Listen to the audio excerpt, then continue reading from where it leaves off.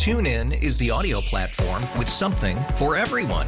News. In order to secure convictions in a court of law, it is essential that we conclusively. Sports. Shot clock at 4. Doncic. The step back 3. You bet. Music. You set my world on fire. Yes, and even podcasts. Whatever you love, hear it right here on TuneIn. Go to TuneIn.com or download the TuneIn app to start listening. We really need new phones. T-Mobile will cover the cost of 4 amazing new iPhone 15s, and each line is only $25 a month. New iPhone 15s? it's better over here. Only at T-Mobile, get 4 iPhone 15s on us and 4 lines for $25 per line per month with eligible trade-in when you switch. Minimum of 4 lines for $25 per line per month with autopay discount using debit or bank account. $5 more per line without autopay, plus taxes and fees. Phone fee at 24 monthly bill credits for well-qualified customers. Contact us before canceling account to continue bill credits or credit stop and balance on required finance agreement due. $35 per line connection charge applies. See T-Mobile.com.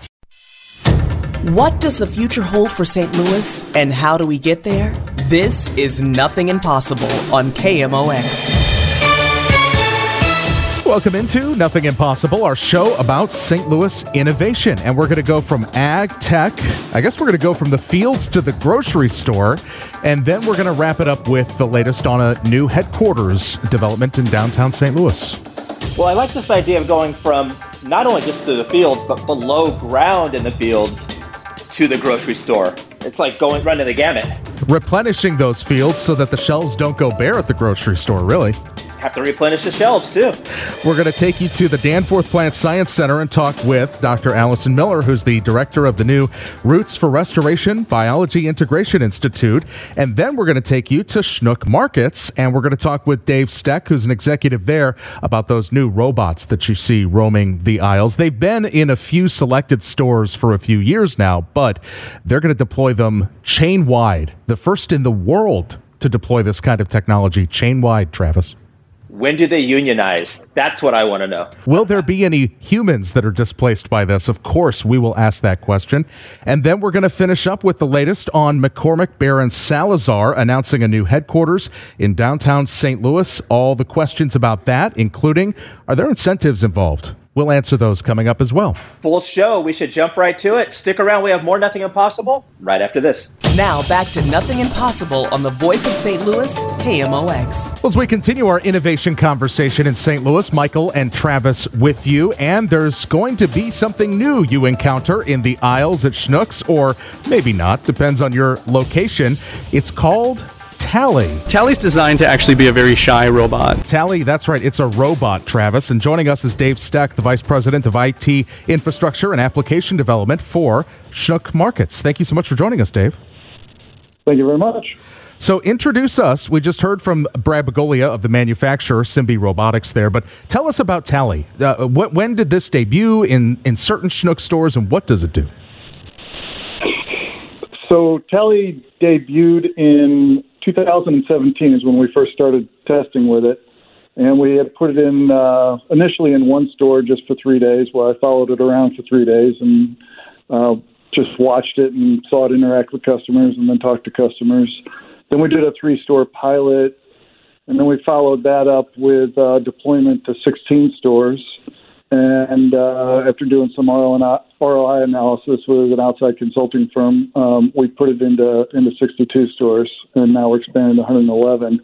It is a fully autonomous robot that is scanning the shelves for out on shelf. So if an item's not there, it's going to notify us that the shelf is empty.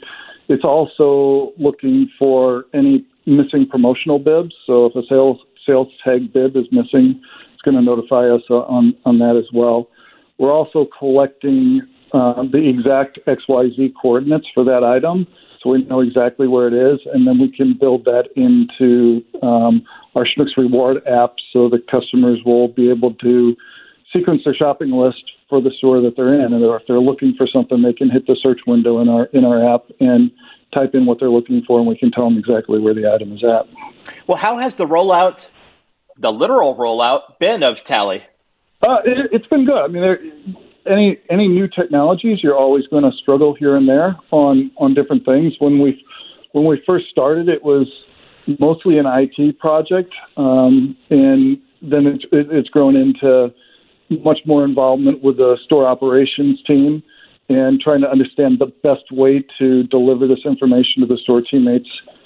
When we first started, it was as soon as we could get the information from Tally, which it was traversing 3 times a day, and within 15 minutes we knew when an item was out on shelf, so we were sending that to the store teams, and it just became something demoralizing for them because it never felt like they could get ahead of it. It was, well, I just took care of this problem, and now you're telling me about another. So in partnering with our store operations team, we refined that process so that we're not inundating the store teammates and we're giving them something that's manageable. Is this something that's going to replace jobs that exist? Does it free people up to do other things? How does this impact the team? It's one of the questions that we always get asked on this, and it's not replacing store teammates.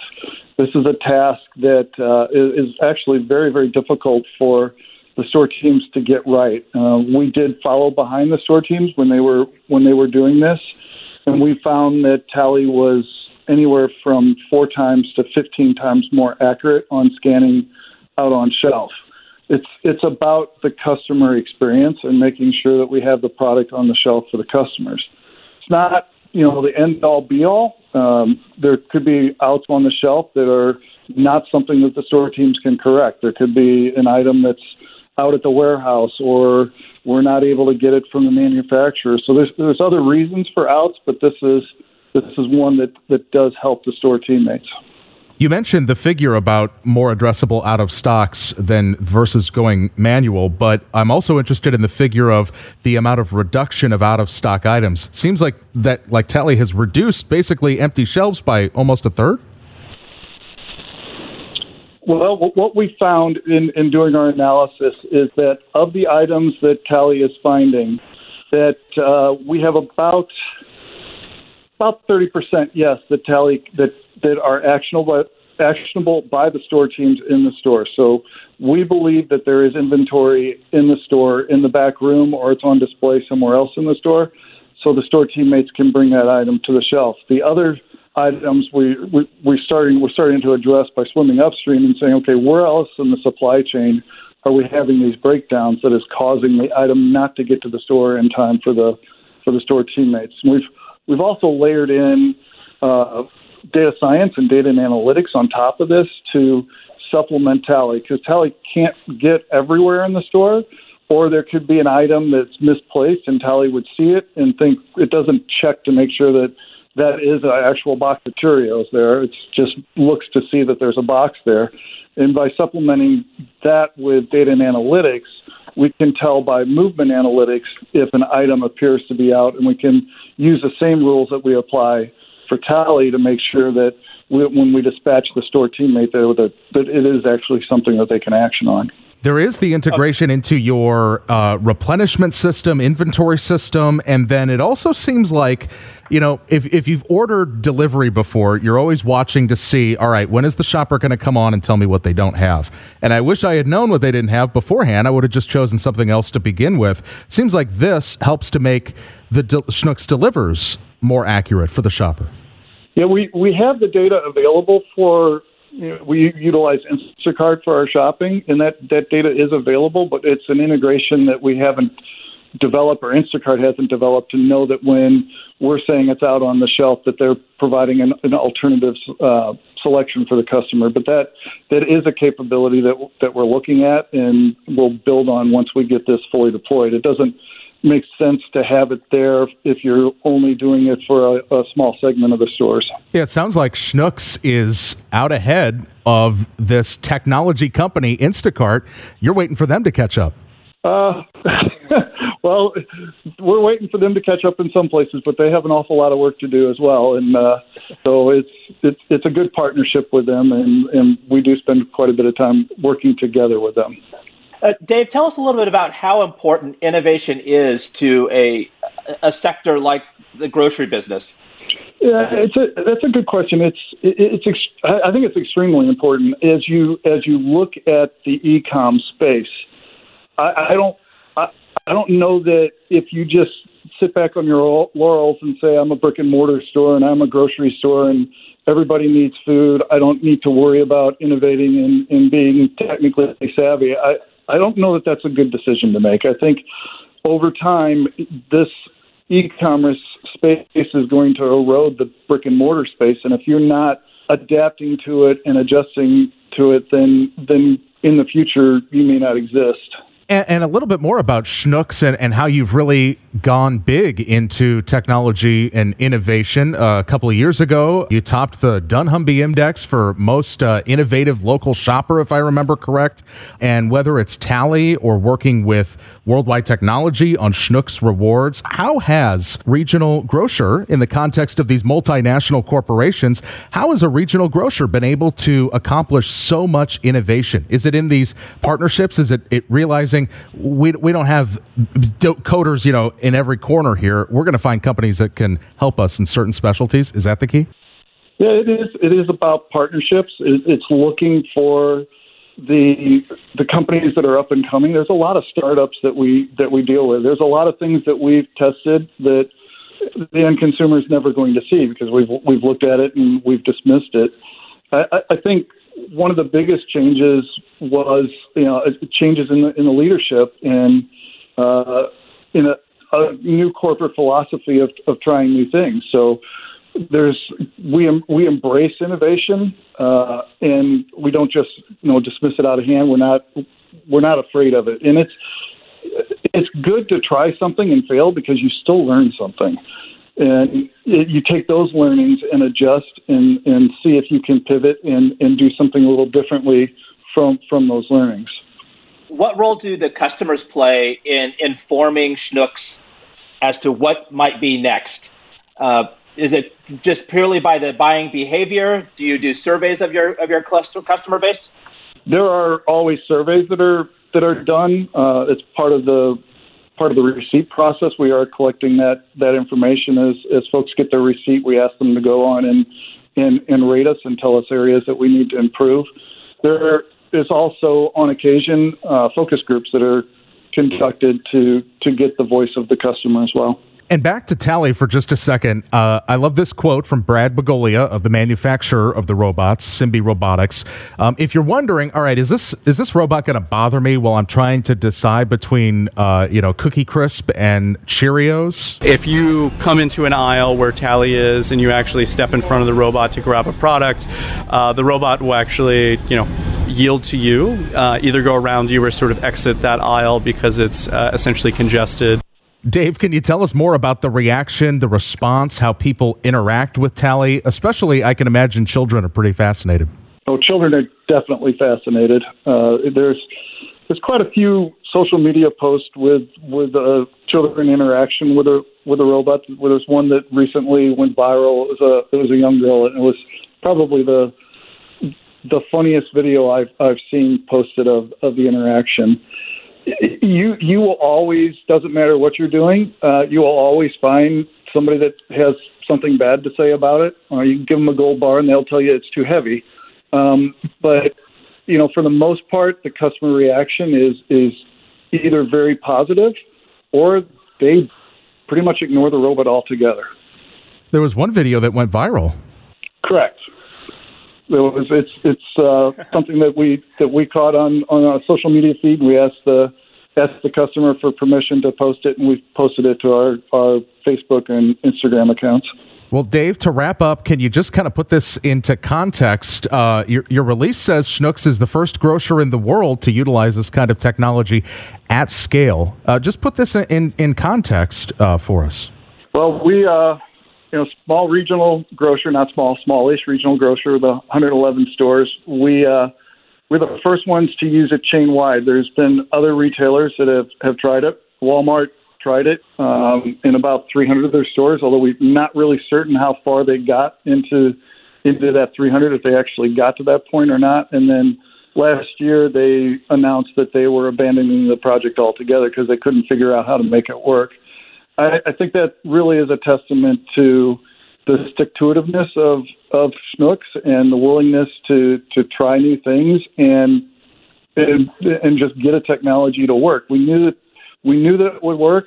It was just trying to figure out the secret sauce to get it there. And I'm pretty proud of the team that it took to pull this together and the partnership with store operations. It wasn't easy, but it's definitely something that's going to make a difference for the consumer. All right. Thanks so much. This is Dave Steck, Vice President of IT Infrastructure and App Development at Schnuck Market. Thanks so much for joining us. Thank you very much. And stick around for more Nothing Impossible right after this. St. Louis Innovation with Michael and Travis. Nothing Impossible on KMOX. Well, as we continue talking about St. Louis innovation, there's some big news from the Donald Danforth Plant Science Center, a $12.5 million grant from the National Science Foundation to establish a new institute, the New Roots for Restoration Biology Integration Institute. And Dr. Allison Miller joins us on Nothing Impossible to tell us all about it. Thank you so much for joining us, Dr. Miller. Thank you for having me. It's great to be here. So, Dr. Miller, can you give us an understanding of what the scope of this grant is? Sure. So the National Science Foundation has established the Biology Integration Institute program to fund research that bridges different disciplines within biology with the goal of addressing major challenges in society. And so New Roots for Restoration Biology Integration Institute is focused on the big question of how we might be able to restore degraded landscapes. And it's estimated that about 75% of the world's lands have been impacted by human activities. This includes both activities related to agriculture as well as urbanization and other factors. So the idea of New Roots for Restoration is to build on a lot of excellent work that's going on already in the field of restoration ecology, but to incorporate into that plant organismal systems. And what I mean by that is information about the traits, the features, and their functions, both above ground and even more importantly, below ground of plants. So the integration, one of the points of integration of this institute is to take pretty sophisticated plant biology techniques that allow us to capture information about plants both above ground and below ground, and to think about that in the context of the communities in which those plants live and the soil ecosphere that the plants are in as well, with the idea that perhaps we can uncover some relationships between plant traits and soil restoration, community restoration. Can you tell us a little bit more about how we got to this point? How did this situation evolve to the point in time where we need an institute like this? Well, one of the things that happens in the sciences is that scientists are so deeply involved in the specific questions that they're asking and the techniques that they're developing that they tend to get somewhat siloed, which means they're really just working very hard and very deeply on one specific question.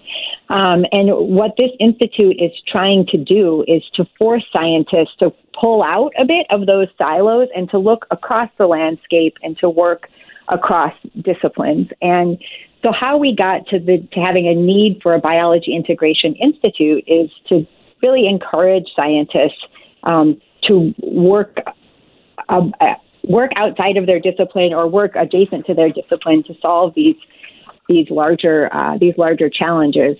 Now, I don't know if you were asking how we got to the question of needing to address restoration or how our landscapes were degraded to begin with. Is that okay? So, excellent question, Michael. There's just a lot of change happening on our planet today, and it's been going on for a while. And I think as the human population has grown, the population of humans has doubled in my lifetime.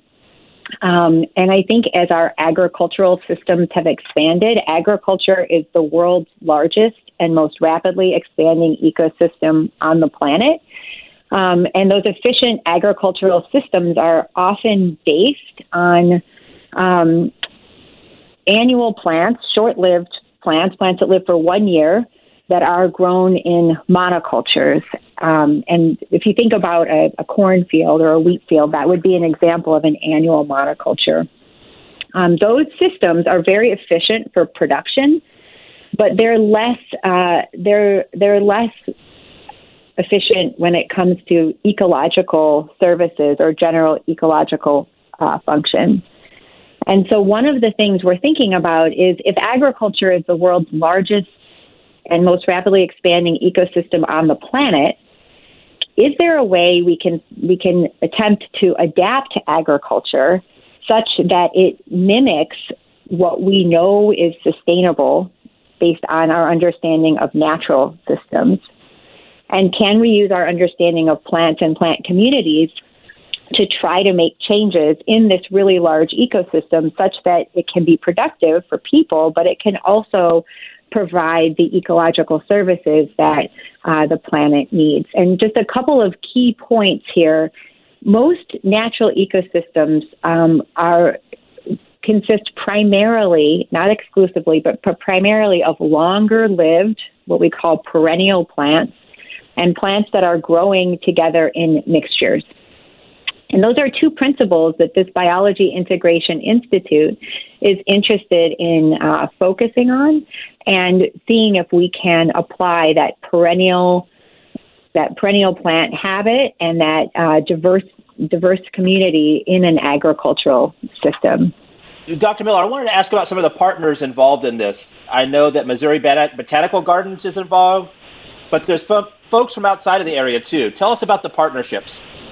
Sure. So I'm really excited about the team that we've brought together for this. So, of course, the New Roots for Restoration Institute is based at the Danforth Plant Science Center. The Danforth Center is a global leader in plant phenotyping and capturing plant form and function. Beyond that, here in St. Louis, we've brought onto the team computer scientists from St. Louis University, the Missouri Botanical Gardens Shaw Nature Reserve, where we have one of our major experimental plantings in the ground now, and the St. Louis Science Center, whose YES program and GROW exhibit will be incorporated in our education and outreach components. Now, beyond that, the Danforth Center is the strength is, again, plant phenotyping, computer science, computational biology.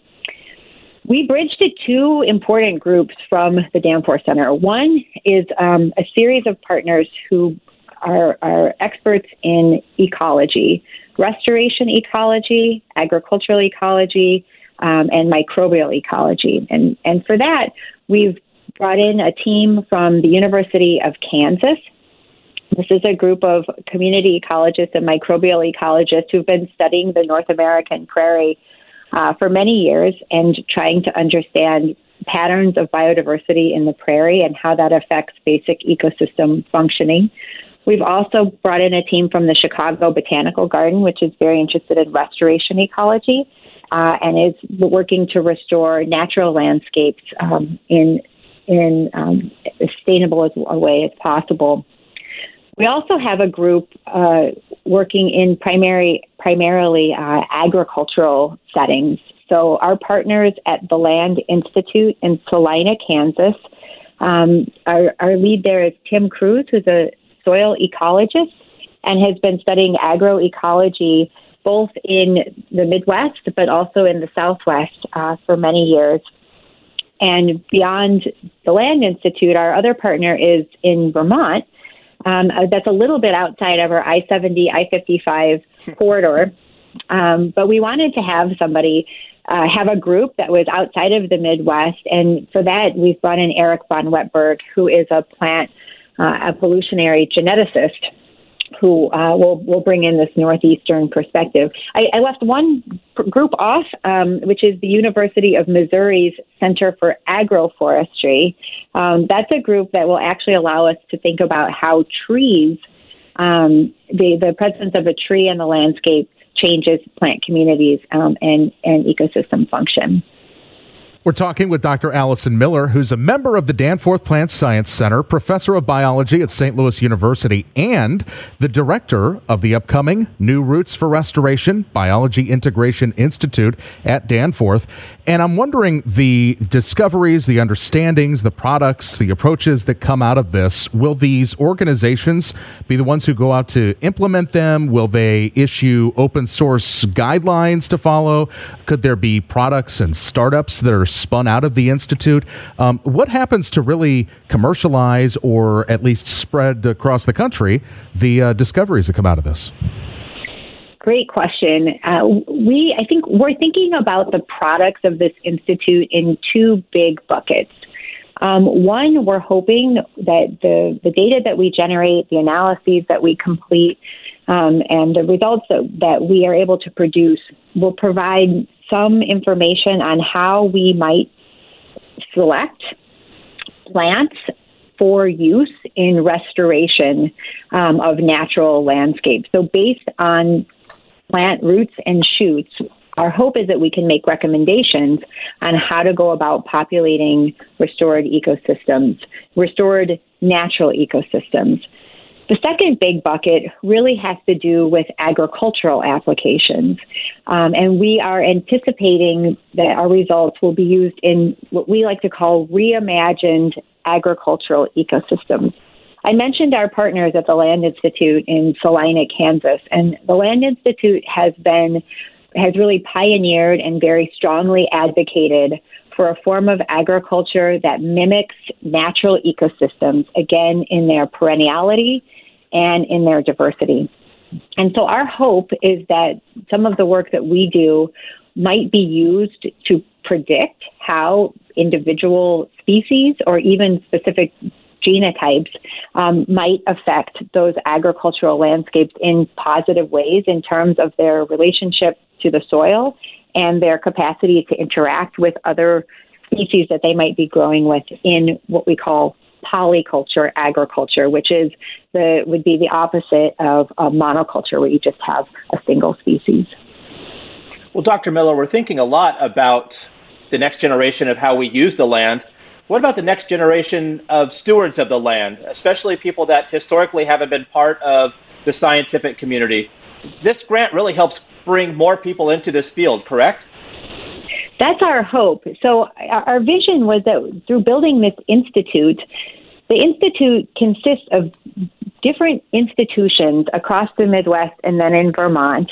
And what we were trying to do was to build a system where students, people with interest in agriculture or in restoration or in nature could enter the institute in any variety of ways, multiple points of entry, be that through high school internships, college research experiences for undergraduate programs, graduate students, postdocs, even the general public. And then once they kind of became part of the institute, then they would be able to see not only what was happening in a particular location, say at the University of Missouri, but because of the breadth of the institute, participants would become familiar with research happening at other groups affiliated with the Biology Integration Institute. So, for example, if a student entered the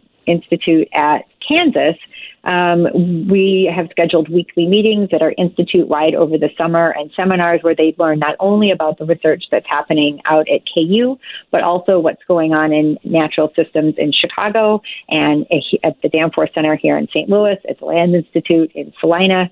Many points of entry and ready mobility across the institute. We also fully anticipate being able to recruit and then retain students over multiple years. So for the student who might enter the institute in Kansas, our hope is that maybe in a subsequent year, they might end up serving on a research team in another place associated with this institute.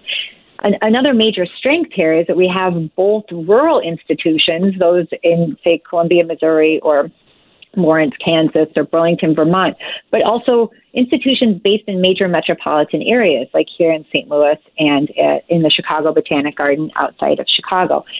And with that, we're really hoping that we can recruit a broad diversity of students, people who might not otherwise know about restoration ecology, agricultural systems, and provide a way in and then a way up and across this field. So we're really excited about our capacity to reach a huge diversity of students and to train students across disciplines, across interests, and to break down some of those silos that I mentioned earlier in research that may have impeded some progress to date around these really challenging global issues such as restoration and agricultural ecosystems. Well, Dr. Miller, before we let you go, give us an idea of what does success look like? That is an excellent question that we've been asked before about this institute.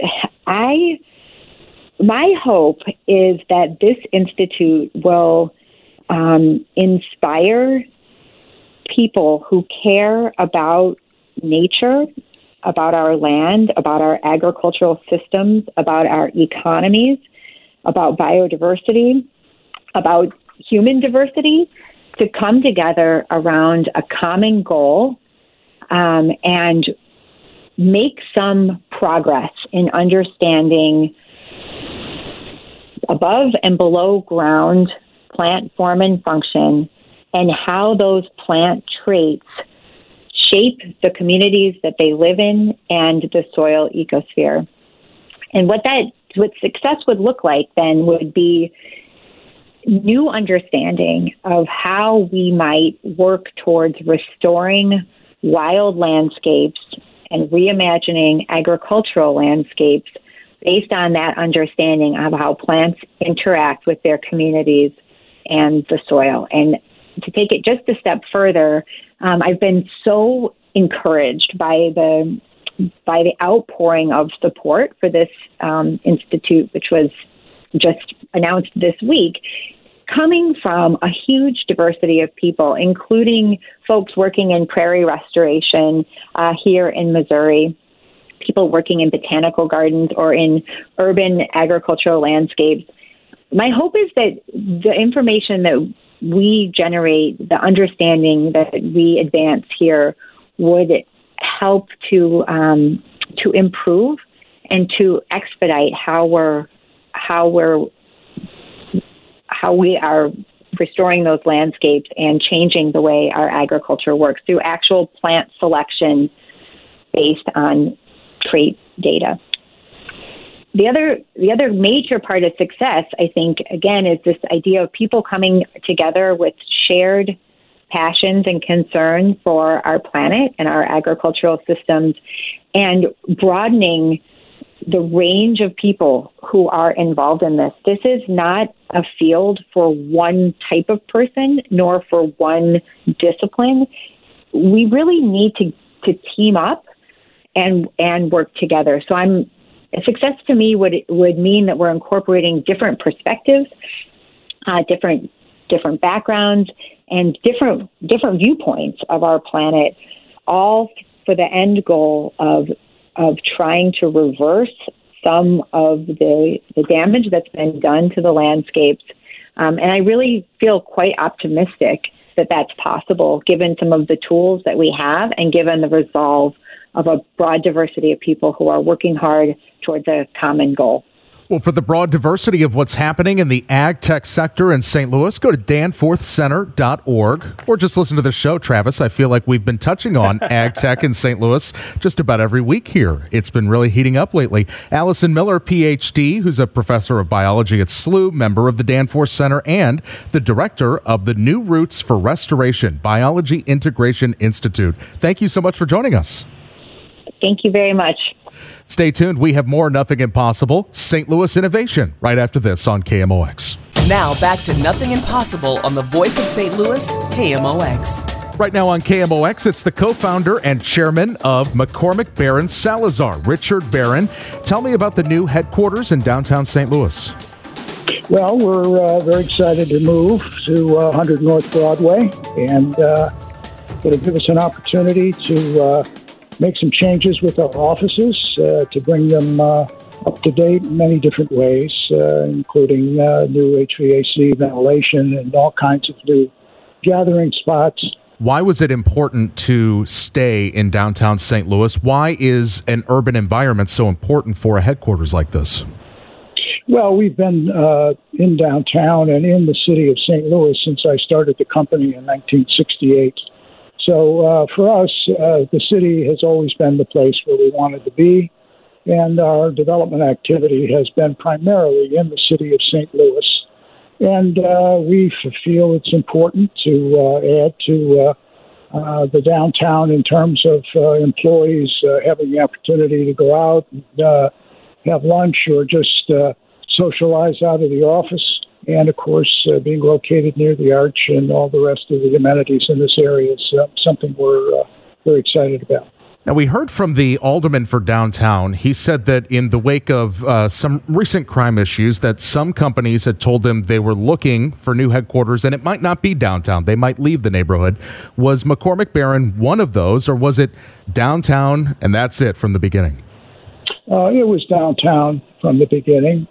We've never been concerned about security issues in downtown.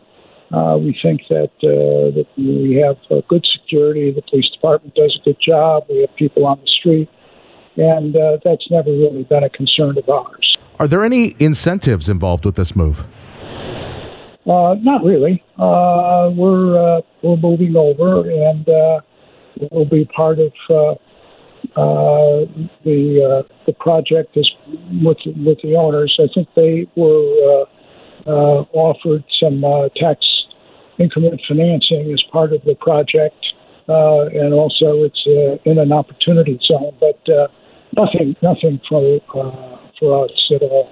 So much about working in an office has changed just health-wise in the last year, but then when you consider technology, how has the changing nature of the workplace impacted you as you look for a new headquarters and now you design what it's going to be like? Well, we have been working remotely literally for 14, 15 months, and we've been able to overcome the inconvenience for our employees working remotely. Some have really enjoyed it, and we suspect there'll be some group of our folks that will continue to at least work partly remotely. We're making accommodations to that kind of issue now, and we suspect that things will change a bit, but all in all, our productivity has remained high, and we've been able to continue our work across the country. And finally, 100 North Broadway, recognizable building right there next to the Arch and the old courthouse. It's looked a little tired in recent years, but you've mentioned this massive effort to redevelop it. What was it about this building that attracted you to it? Well, we've enjoyed it. We've had a long relationship with Trivers Associates, our architects who are working on our office space. We've done many projects with them over the years. And we're very pleased with the new redevelopment effort made by the owners, the atrium, and the kinds of things that will be there. And in addition, obviously, to be close to the Arch grounds, an opportunity for our employees to get out during lunch hour and walk in the morning. There'll be a fitness center there, and it'll be a very, very nice space now. And the building will no longer be tired. It'll be very exciting, and we think it'll provide a great working atmosphere for our employees. All right, that's our show. Thank you so much for joining us. Download the podcast on the new app. It's the Odyssey app. Check it out. TuneIn is the audio platform with something for everyone. News. In order to secure convictions in a court of law, it is essential that we conclusively. Sports. Shot clock at 4. Doncic. The step back 3. You bet. Music. You set my world on fire. Yes, and even podcasts. Whatever you love, hear it right here on TuneIn. Go to TuneIn.com or download the TuneIn app to start listening. It's better over here. After investing billions to light up our network, T-Mobile is America's largest 5G network. Plus, right now, you can switch, keep your phone, and we'll pay it off up to $800. See how you can save on every plan versus Verizon and AT&T at T-Mobile.com/across-America. Up to 4 lines via virtual prepaid card. Allow 15 days. Qualifying unlocked device credit service ported 90-plus days with device and eligible carrier and timely redemption required. Card has no cash access and expires in 6 months. O'Reilly. Protect your vehicle's engine with a full synthetic oil change and save with Mobil 1 at O'Reilly Auto Parts. Purchase 5 quarts of Mobil 1 full synthetic motor oil and receive a $10 O'Reilly gift card after rebate. See store for details. With your Mobil 1 purchase, you'll also receive 2 times points during O Rewards Bonus Points Month at O'Reilly Auto Parts.